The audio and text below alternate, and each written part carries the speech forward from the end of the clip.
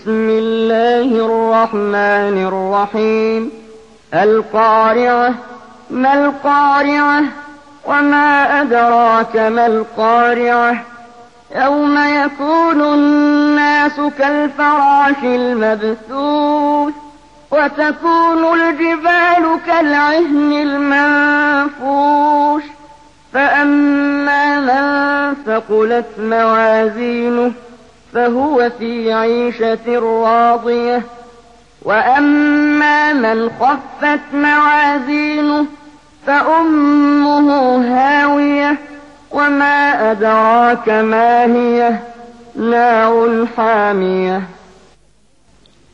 అనంత కరుణామయుడు అపార కృపాశీలుడు అయిన అల్లాహ్ పేరుతో ప్రారంభిస్తున్నాను. అదొక మహా ఉపద్రవం. ఏమిటా మహా ఉపద్రవం? ఆ మహా ఉపద్రవం ఏమిటో నీకేమి తెలుసు? ఆ రోజున మానవులు చెల్లాచెదరైన దీపపు పురుగుల మాదిరిగా అయిపోతారు. పర్వతాలు ఏకిన రంగురంగుల ఉన్నివలె మారిపోతాయి. ఆ తరువాత ఎవరి త్రాసుపళ్ళ్యాలైతే బరువుగా ఉంటాయో వారు తమకు ఇష్టమైన భోగభాగ్యాలలో ఓలలాడుతారు. మరెవరి త్రాసుపళ్ళ్యాలైతే తేలికగా ఉంటాయో వారి నివాస స్థలం లోతైన గొయ్యి అవుతుంది. అదేమిటో మీకేమైనా తెలుసా? అది భగభగ మండే అగ్నిగుండం.